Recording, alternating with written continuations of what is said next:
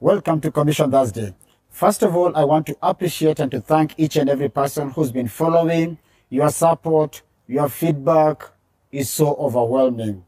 And also that particular team that always take up the challenge, then they go to execute whatever we share in this platform to be the light, to be the salt, and to be the carrier of the message of good news. May God bless you abundantly. In this particular week, I just want you to sit down and reflect on this. Imagine you are in that particular nation where you are living in. I know the scripture says that God predestined the exact place and the time where we should live. Then you are just living there, enjoying your life, and everything seems to be flowing on well. Then a situation happened. For example, what is happening right now in Russia and Ukraine. This is something that is beyond you, and you cannot control it. So you being a person of that particular nationality, you are subjected to what is happening in that particular nation. So you are forced to flee out of your country to be a refugee in a particular nation. And immediately, the life changes.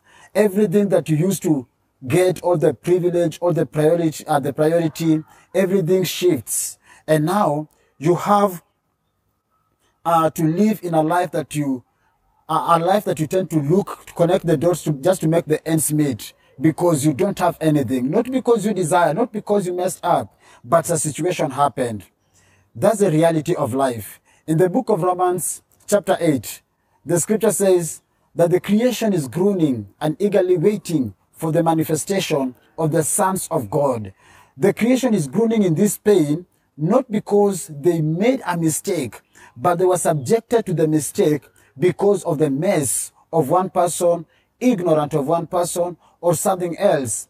And I thank God, because for you people who are in church right now, at least you know what it means to have that freedom. At least you know what it means to be delivered from a particular addiction. At least you know what it means when the yoke of guilt and condemnation has been lifted and you are walking not in condemnation, but in the conviction of the Holy Spirit. But I want to tell you the truth. There are some people who are still subjected to that issue. Just the same way some people are not enjoying their citizenship because of the war in the country, or because of several things that happened in that particular nation, and they're not enjoying their citizenship.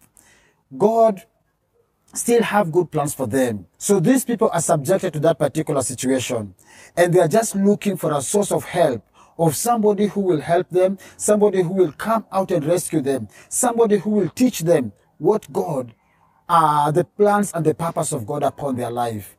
God has done this for you. Why?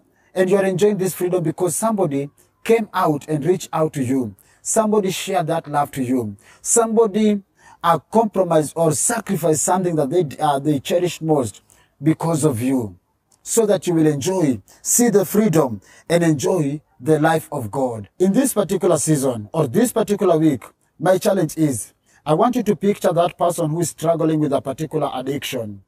I want you to picture that person who is in a nation but can't enjoy the freedom in that nation because of the situation or circumstance that surround him.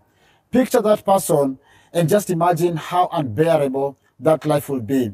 That's the truth with most of people in the real life. People are lonely in the where multitude are flourishing. People are dying because of a lot of things that surround them.